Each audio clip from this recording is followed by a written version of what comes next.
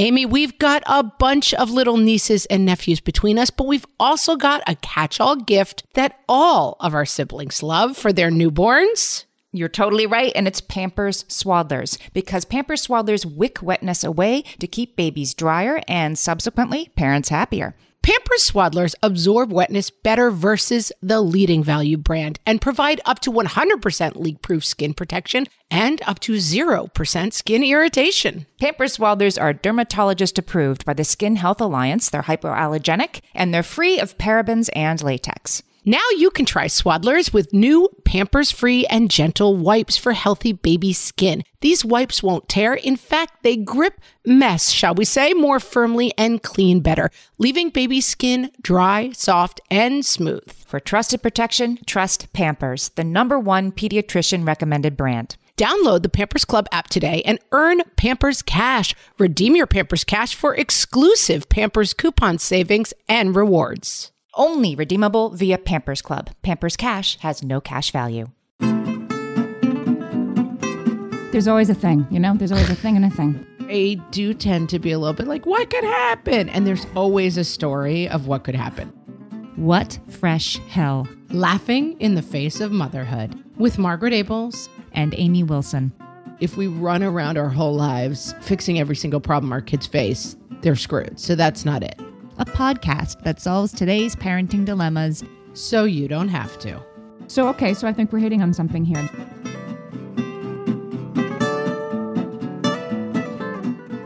Okay, today we're talking about helping versus helicoptering with our kids. Which one are you? I am definitely not a helicopter parent. I am a helicopter parent. Are you? My name is Amy, and I am a helicopter parent. Identify yourself. Yeah. I think I'm pretty free range as a parent. I was at the pool yesterday with a group and someone said to me, oh, should we let the kids go to the playground? And someone said, oh, don't ask Meg. She lets her kids go anywhere. And that's definitely true. I mean, in that sense of taking your eyes off them, letting them kind of wander. I should say my kids are 7, 5, and 4. So I still have pretty little kids. And I pretty much, especially in a town pool, like I trust the village. I kind of feel like if someone does something wrong, someone's going to come get me. The lifeguards are there if they fall in the pool. But how much do you count on the 7-year-old? Like, I mean, I assume you wouldn't send Peggy to the playground by herself, but with the 3 of them together, it's like, it's going to be fine. Yeah. And my 7-year-old is definitely a fairly, I say this with love, immature 7-year-old. So he's not in an age where I feel like, I mean, I know friends who have 7-year-old girls who might as well be babysitters. Like they're completely in charge. Right. When I say send them to the playground, we're at a pool and the pool has, there's a million moms sitting around the pool. And then up a hill, just out of view, there is a playground. And I know there are other moms there with little kids at that playground. And so if I felt the playground was abandoned, I might not send them completely out of sight. But I feel pretty confident that as long as I'm in the general area and there are other moms around,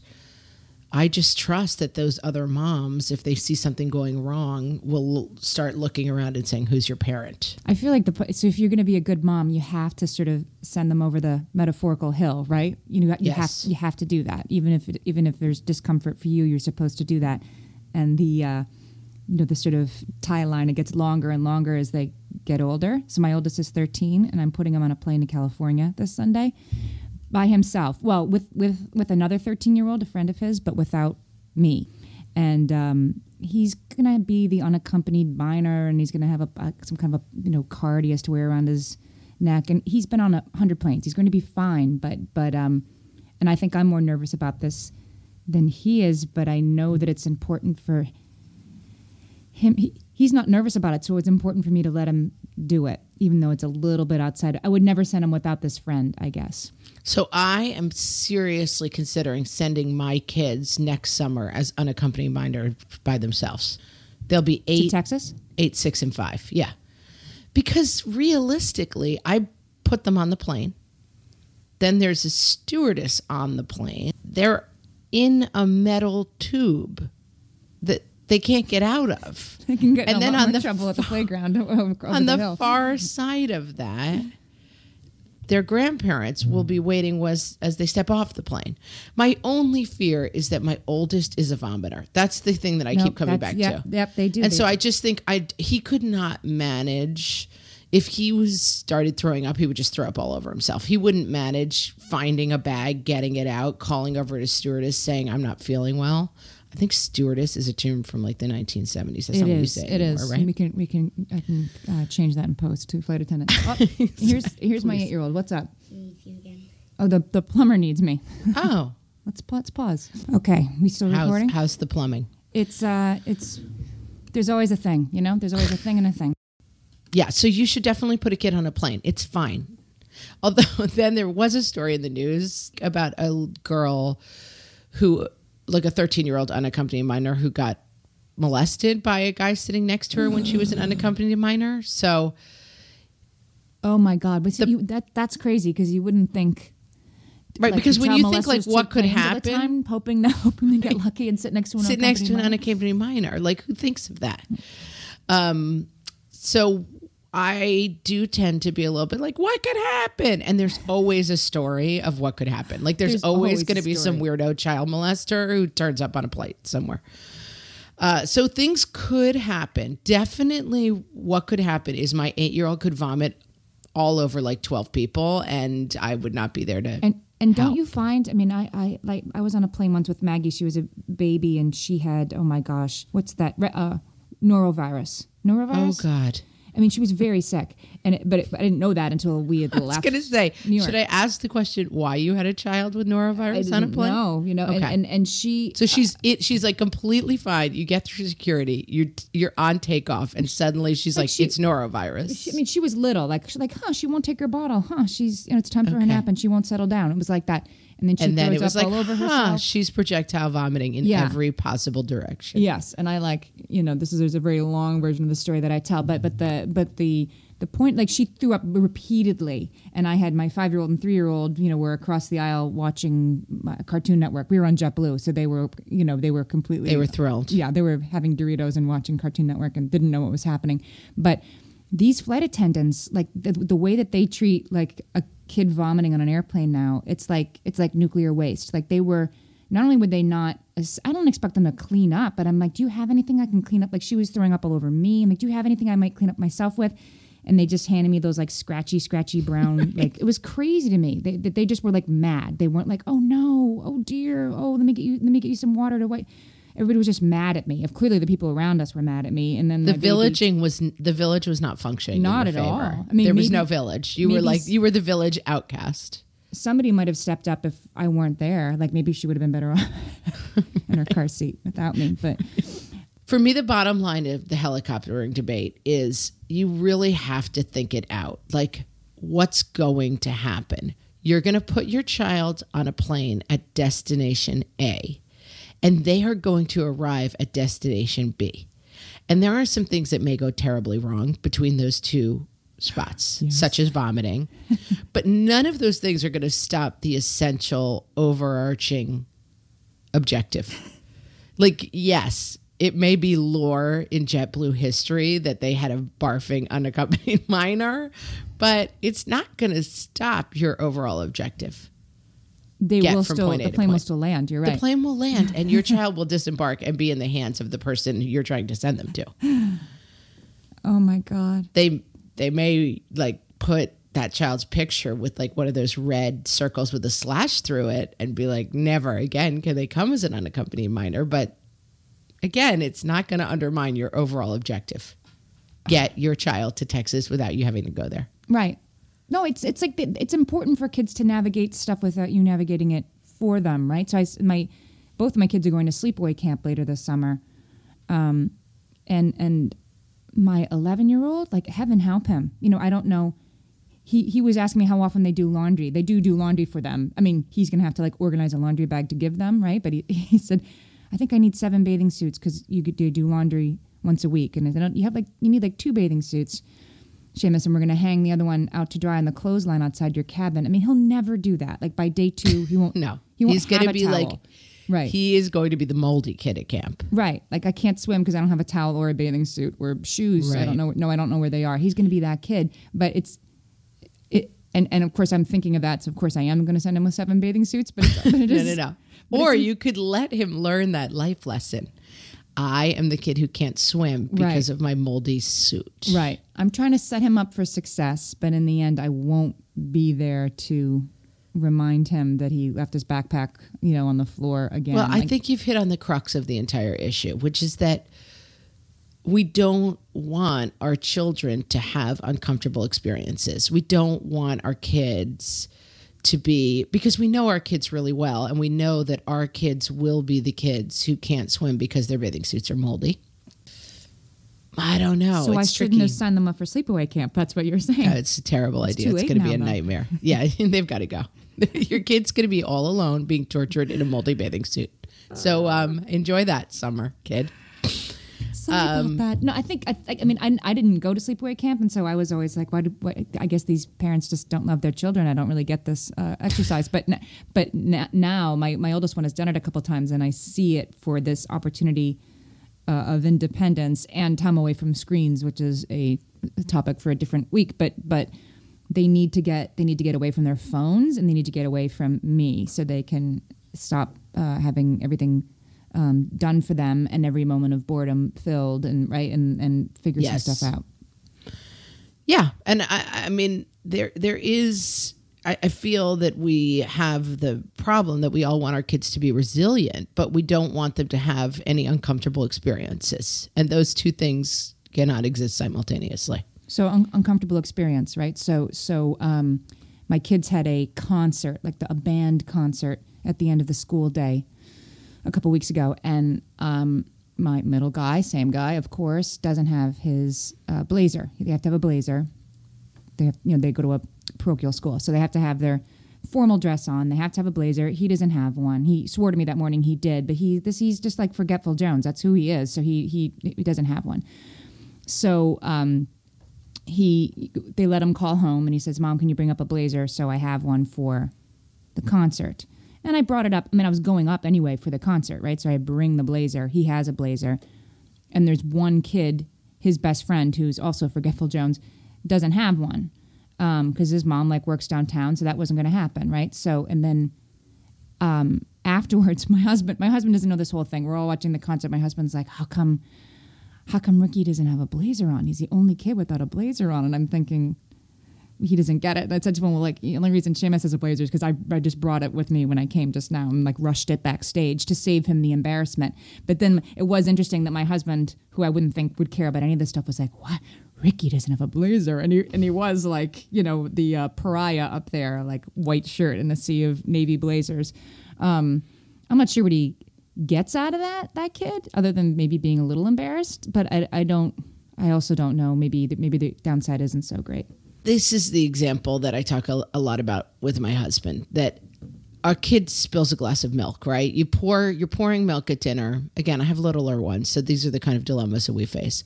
And you say to the kid, listen, don't leave your milk there. You're going to knock it over. And 5 seconds later, they knock the milk over. Then you go, well, no more milk for you. That you'll learn your lesson that you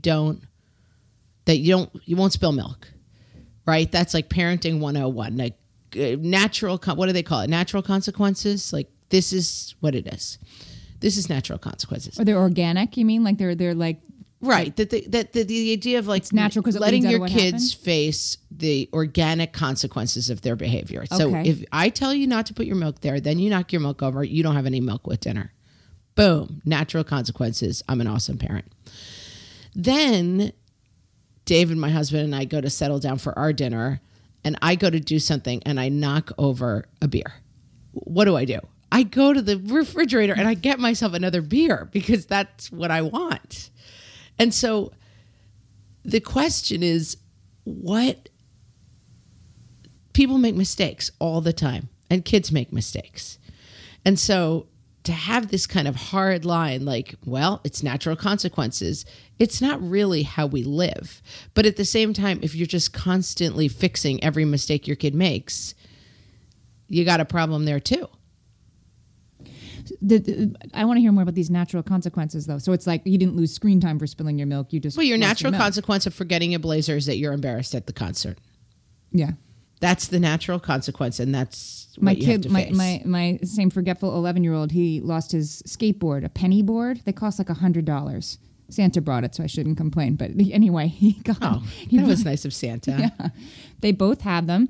And I don't know, at some point in the last couple of weeks of school, he rode it to school, and then after school went to a friend's house or something and didn't pick it up from the lobby.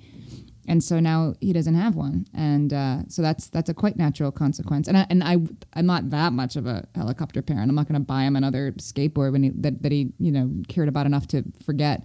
But he can have one if he pays for it with his own money, his like first communion money that he's still hoarding 3 years later. Right. All right. Well, I think that's a good place to break. We're going to take our first break and share this little comedy piece with you.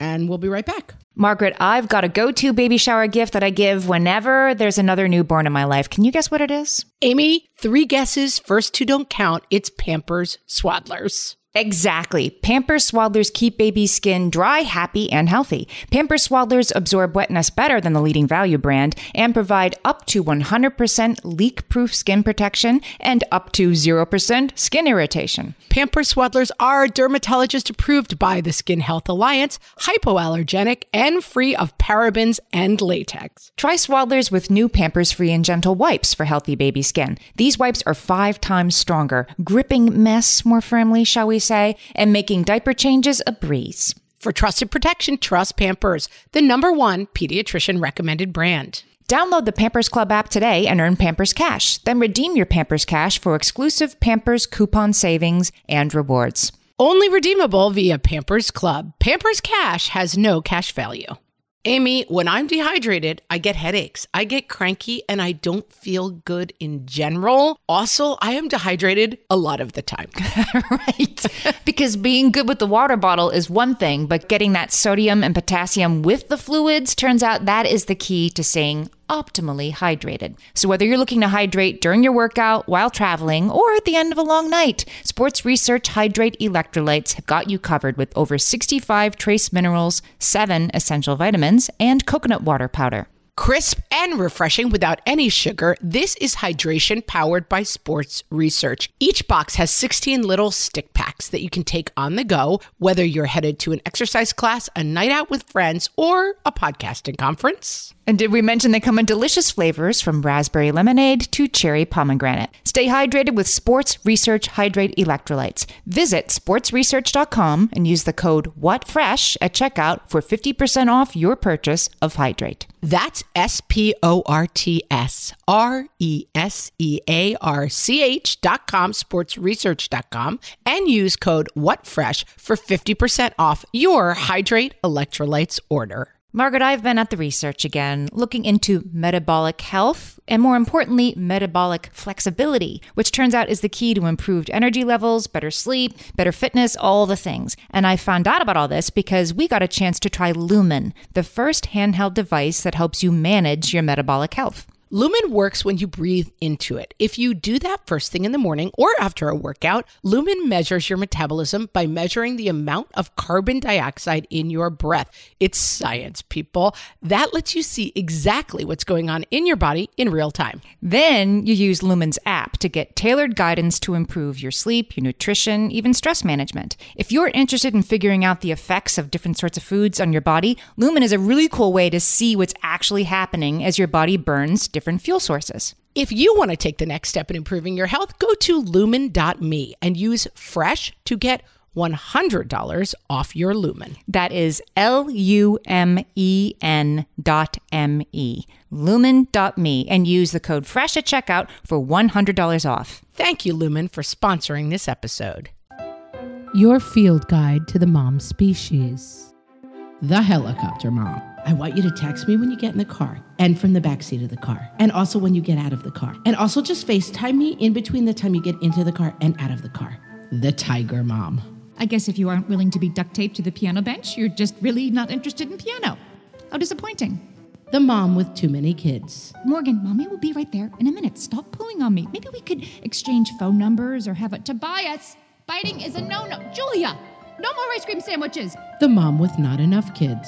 He started preschool 1 day a week. I miss him so much. Instead of driving home after I drop him off, I just wait in the car and I stare at him through the windows the whole time. I saw an article on Facebook, Mom. Babies are being kidnapped while playing that Pokemon Go. I saw an article about it on Facebook. The trying too hard, Mom. Soccer snack time. Each of you has an individualized cupcake where I've blowtorched an outline of your face and meringue. Please take only your own. The not trying hard enough, Mom. Has any of you guys seen Tyler? This has been your field guide to the mom species from What Fresh Hell. Okay, we're back. And I just want to say, I was a kid who lost everything. And it drove my mother crazy. And my sister just naturally, genetically somehow was great at keeping excellent care of everything. And I'm still the same way. And now if I go somewhere and I forget something, I buy a new one. I just fix it for myself. I borrow something. We go on vacation and I realize I've forgotten to pack any underwear at all. I go to Target and I buy a pack of underwear. So nothing about my lifetime of facing natural consequences for being forgetful has fixed the problem of me being a forgetful person. My mom always tells the story that I would go to school all the time and forget my lunch. And I went to Catholic school and my mom would bring it. And one day the nun at the front desk, who she would drop it off to, said, if you stopped bringing it, she would stop forgetting it. And she did stop bringing it, but I never stopped forgetting it. Yeah, I totally agree. I don't think it's quite such a one-to-one. It is like, not. There's a lesson to be learned and it's a teachable moment. And I think some kids just are super, super forgetful. And so I think I would have brought the blazer because you're coming anyway and you've got it in your hands. Okay. Right. It's not adding. I wasn't driving an hour out of my way to rescue something. I was. Right. Would you do it for your husband? Maybe that's it. Like I would have done that for my husband, so I'll do it for my kid. Yeah. I'm not gonna, is that a good arbiter of it? Right. Or would you do it for yourself? Would I do it for myself? Would you ask someone to do it for you? I would. But clearly, if we run around our whole lives fixing every single problem our kids face, they're screwed. So that's not it. So I think we're hitting on something here. That if your middle kid is ADHD and forgetful and forgets his backpack every day, and letting him have the natural consequences means he doesn't have his backpack or you didn't have lunch or whatever, that it doesn't change. It's not teachable in a way that's going to change the behavior. Then maybe that kid does need support in that way. But if it's a kid who can stop, forgetting their number 2 pencil and get their act together, then you shouldn't provide that support, or you should start to pull it away. And I guess the only way you'll find out if your kid can make the adjustments or not is by not helicoptering, by pulling away the support and seeing what happens. Yeah. I think when in doubt, let your kid be more miserable, because it's working against your own instinct, which is... That's very tweetable. When in doubt, let your kid be more miserable. Yes. I think it's true. That, everyone. It's definitely true. Because the sensation of being miserable is what is the kind of only hope for leading to a change of behavior. I mean, if every jacket is delivered and every glass of milk is cleaned up and every problem is solved, you don't have the experience of, I don't like this feeling. How can I not have this feeling again? And it may not lead to a change of behavior, but you got to at least give it a chance. My oldest kid reminded me last night, he was on a trip to D.C. So he's 13, took a bus trip to D.C. with the 7th and 8th grade, and they showed Finding Nemo to the kids in the bus, which I love. The school. Like, 8th graders? Yeah, keep them young. That's you hilarious. Can watch Finding Nemo. Especially considering I know for a fact that someone on my 8th grade field trip that involved an overnight bus to Washington, D.C. got pregnant on the bus. Come on. I love that they're like, hey, let's show Finding Nemo. That seems appropriate. Okay, these kids are, I think, younger than that in a way. Anyway, they watched Finding Nemo, and he said, Mom, there was this whole first part that I didn't even know was in the movie. You know, the first 10 minutes of the movie, his mother gets eaten by a shark. Yeah. We watched that once when he was like 3, and he was very like, where'd the mommy go? And he was so upset that I protected him from that by like the 700 times we watched the movie. I just would skip to chapter 2. So it started with, you know, Nemo, like first day of school and anemone. We just started there. That's where he thought the movie started. And maybe that's excessive. That's classic. But now I have a 13-year-old who still loves Finding Nemo. So I think I've. Yeah. It's all a work in progress. So we need to let them fail in little ways, right? I went to a Yale College thing recently, and the dean of Yale College was speaking to some of us, and it's interesting because I've been out of college for 25 years, so now I'm much more, of course, taking the parents' perspective than the students' perspective, right? Like I'm imagining myself as a parent of a college student, not as that college student myself. And we asked what I'm sure he always gets asked, what's the difference in this sort of helicoptering age? And he told the story of being a college student and calling home once a week. I'm sure you did the same thing. I called home once a week on Sundays because the long distance was cheaper per minute. It was 10 cents a minute on Sundays, and it was more during the week. And I talked to my parents once a week, and that was it. And he also talked to his parents once a week. And one week his dad said, so is everything okay? And he said, yeah, why, Dad? And he said, because you're calling every week. And now there are kids who are checking in with their mom about, should I have chickpeas for lunch or should I have... Right, they're checking in once every 10 minutes. Every 10 minutes. And he said, the message we have to give to parents nowadays is let them fail. You've spent a lot of money to send them here.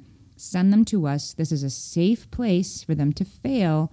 Don't fix their problems. Let them have their problems in this safe space. Now, obviously, yes, but I would drinking argue to blackout is one thing, and like failing, getting. I would a C in argue philosophy very, is another. very strenuously that if you have not started letting them fail when they're 4, you're not going to start when they're 18 in college. That's a yeah. You're not going to be able to do You're it. not going to be able to start. Or they you won't got be to able to start handle now. it. Like, you got to let them fall off the bike. You got to let them forget their blazer. If you haven't been practicing the skill of letting your children soar without you and fail without you, that's not starting when your kid is 18 years old. There's no way. You're right. It's too late. It's way too late. It's way too late. And then it's not even going to end when they're 30 and married. You're going to be running, you're going to be the mother-in-law ironing their underwear for them. Somebody was saying that on Facebook last night that her 25-year-old brother, his pants weren't ready for work the next day, and her mother, her 60-year-old mother was like, "Oh my God, what's he going to wear to work tomorrow?" And she she's like, I couldn't hold in the rage anymore. He's 25 years old. That's not your job. You got to start early.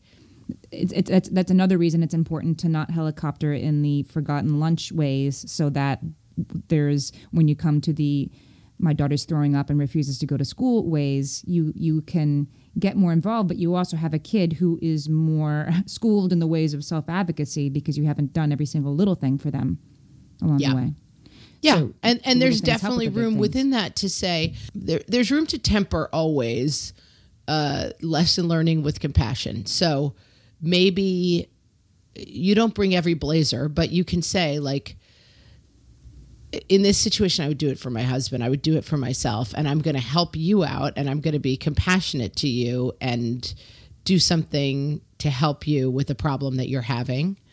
But I'm not going to solve every single one of your problems because I want you to develop the resilience that is necessary for functioning in the world. There's an article. It's a psychiatrist or a psychologist talking about how she, in the history of her practice, always saw patients who would come in their 20s, and she would say, like, okay, what's the issue in your sort of family of origin? And they would say, oh, well, my dad's an alcoholic, or my mom, beat us, or this is the terrible problem I had in my home life. And they would sort of work on those issues. And that at a certain point, she started to see 20-year-olds, 20-somethings, who came in with this just very generalized malaise. And they were saying, like, my whole life was perfect. I always was told I was so special. Every birthday was, a pony, and every Christmas was magical, and every day of my life was so special. And now I'm here in my 20s just feeling like, where is my special life? Now I'm just a regular person in the regular world. And I think that's a really interesting thing to think about. That the need, I mean, I was just reading somebody on Facebook, every Facebook post that I see from friends of mine is, a picture of their kid, and it's like, she writes her name in fire. And it's just these like, everybody's very excited about how special their kids are, which is great. Like, I'm glad that you feel that your child is someone so awesome. But there is a weird flip side to that. Like, your kid is also just a regular person in the real world. And so, like, yes, they write their name with fire in your eyes, but that might not be the only message you want your kid receiving from you. Because they're going out into a world that's not going to be like, oh, hi, applicant for a secretarial position. You write your name with fire. You can get, so your kids, don't tell your kids they're special, is the takeaway. Don't ever tell them anything. They're positive. Ordinary. Just Ordinary. Be like you.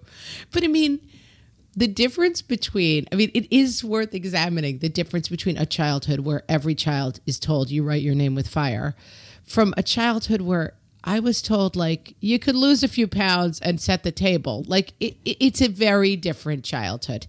And I'm not saying we should tell our children that they could lose a few pounds, but we have to examine the difference between those two places. So they need to hear the tough messages from us.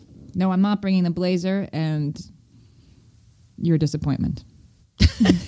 I think that's. It does make you funny. I think funny people have tough parents, like little failure. And probably, I'm sure I would be funnier if my parents were a little tougher. I mean, we didn't come from this, the hard knock life, but I feel like I have somewhat of that malaise that the psychiatrist is talking about. Just in that I did have kind of a magical, easy, special childhood with like nice parents. My siblings got along. We did a lot of really special things.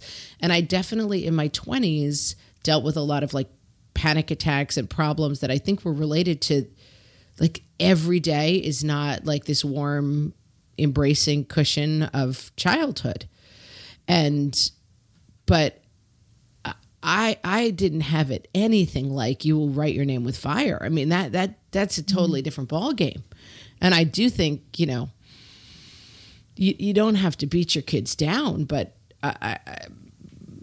everything you say is worthy of an Instagram post is a bridge too far. Yeah. It's like 86 bridges too far. So you're raising adults and that book, How to Raise an Adult, I guess I thought it meant how to raise an adult that will be a good adult when they're an adult. But really, I think it's about, I haven't even read the book, but I think what you're saying. Neither have I. So let's just assume imagine what it's about. No, but I mean, there's another meaning there, which is like you are setting the seeds at a very young age of resilience. It isn't so they'll be resilient when they're 25 and you haven't screwed them up and too late. It's so they'll be resilient now. I think that's right. I think that if we've arrived at any conclusion, it's that this idea that you will take care of your children and then suddenly end up with adults is incorrect. That you have to teach that resilience. You have to model it, and you have to interact with your children in a way that says, like, you have some responsibilities. You're not the specialist snowflake in the world. And, get with the program and go to the playground by yourself. You're 4 now. For a final take on today's topic, here's a piece by Brenna Jennings of SuburbanSnapshots.com. It's called, It's Okay to Ignore Your Children and Listen to This. When I was little, my parents got divorced. My mom and stepdad were no sugar in your Kool-Aid broke, and my 2 younger sisters and I were tyrants. Our parents worked. They worked and worked and worked, and when they weren't working, they were cleaning up after us, or making dinner, or feeding dogs, or trying to find 3 minutes of peace and quiet. I was babysitting my sisters after school by 4th grade. My mom tried hiring people to watch us, but we'd either drive them off or they cost too much, or both. We never thought we had enough of Mom's attention. We'd badger her when she locked herself in the bathroom to make calls. She couldn't shower alone or nap. She couldn't leave the house without at least one of us hanging off the cuffs of her pants. When she'd go to work, my sisters and I would argue and call her repeatedly to settle it. Stephanie wants the volume at 8, but I want it at 7 so I can watch TV and do my homework. Shannon's not cleaning her room. When I said I was calling you to tell on Steph, Shannon said she wanted to call you first.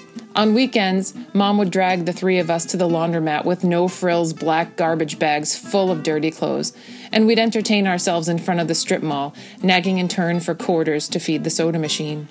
My mom would get up with me at 6 a.m. and type my book reports. She'd drive us to Taco Bell at 2 in the morning if we woke her up and said please. She'd treat us to the 222 special at Friendly's if we managed to behave for more than 5 minutes, and we still didn't think we had enough of her attention. When I was in 8th grade and my parents were at work, I accidentally set my bed on fire. We shared our house with a tenant who was able to drag the flaming mattress out the front door and onto the lawn, while I called my mother at work hysterical, convinced I'd be sent to a home for juvenile delinquents. Instead, my stepfather, who has never been afraid of discipline, said, "I think you already learned your lesson," and my mom cried that maybe she should quit her job. Back then, there was no internet, and so no one could publicly reprimand my mom for working while her eldest child, clearly neglected and derelict, was at home lighting her sisters on fire. There wasn't a platform for sanctimonious posts to go viral, heaping on the guilt that parents already feel for not having their hearts and eyeballs fixed on their children every precious second of every fleeting day. There was no one to post a YouTube video of my sister and I toppling a metal grocery cart with our toddler sibling perched in front, spinning as she hit the sidewalk face first, and no comments from anonymous users about how inattentive our mother must have been. This post is for my mom and all the moms, because now I know how many sacrifices it took to raise us, and now I understand the unshakable guilt in parenting, and now I realize that I had all the attention I could ever need, and that moms deserve time when they're not tending to kids, and that no one has a right to say how moms spend that time. No one gets to decide what's worthy and what's wasted. Moms, the kids are all right. It's the people trying to convince us otherwise who are in desperate need of attention. You can find Brenna on Facebook at Suburban Snapshots or on Twitter at Suburban Snaps. All right, so are you a helicopter mom, a helper mom, or a hell if I know where my kids are mom? Come join the conversation on Facebook at What Fresh Hell Podcast or on Twitter at HellFresh. Or visit our website, whatfreshhellpodcast.com. For links to other episodes and some of the things we've discussed on today's show. If you enjoy the show, please give us a rating on iTunes and reach out to us with questions or show topic suggestions by email at whatfreshhellpodcast@gmail.com. Music for our comedy piece was composed by Liz Fedor. Thanks for listening.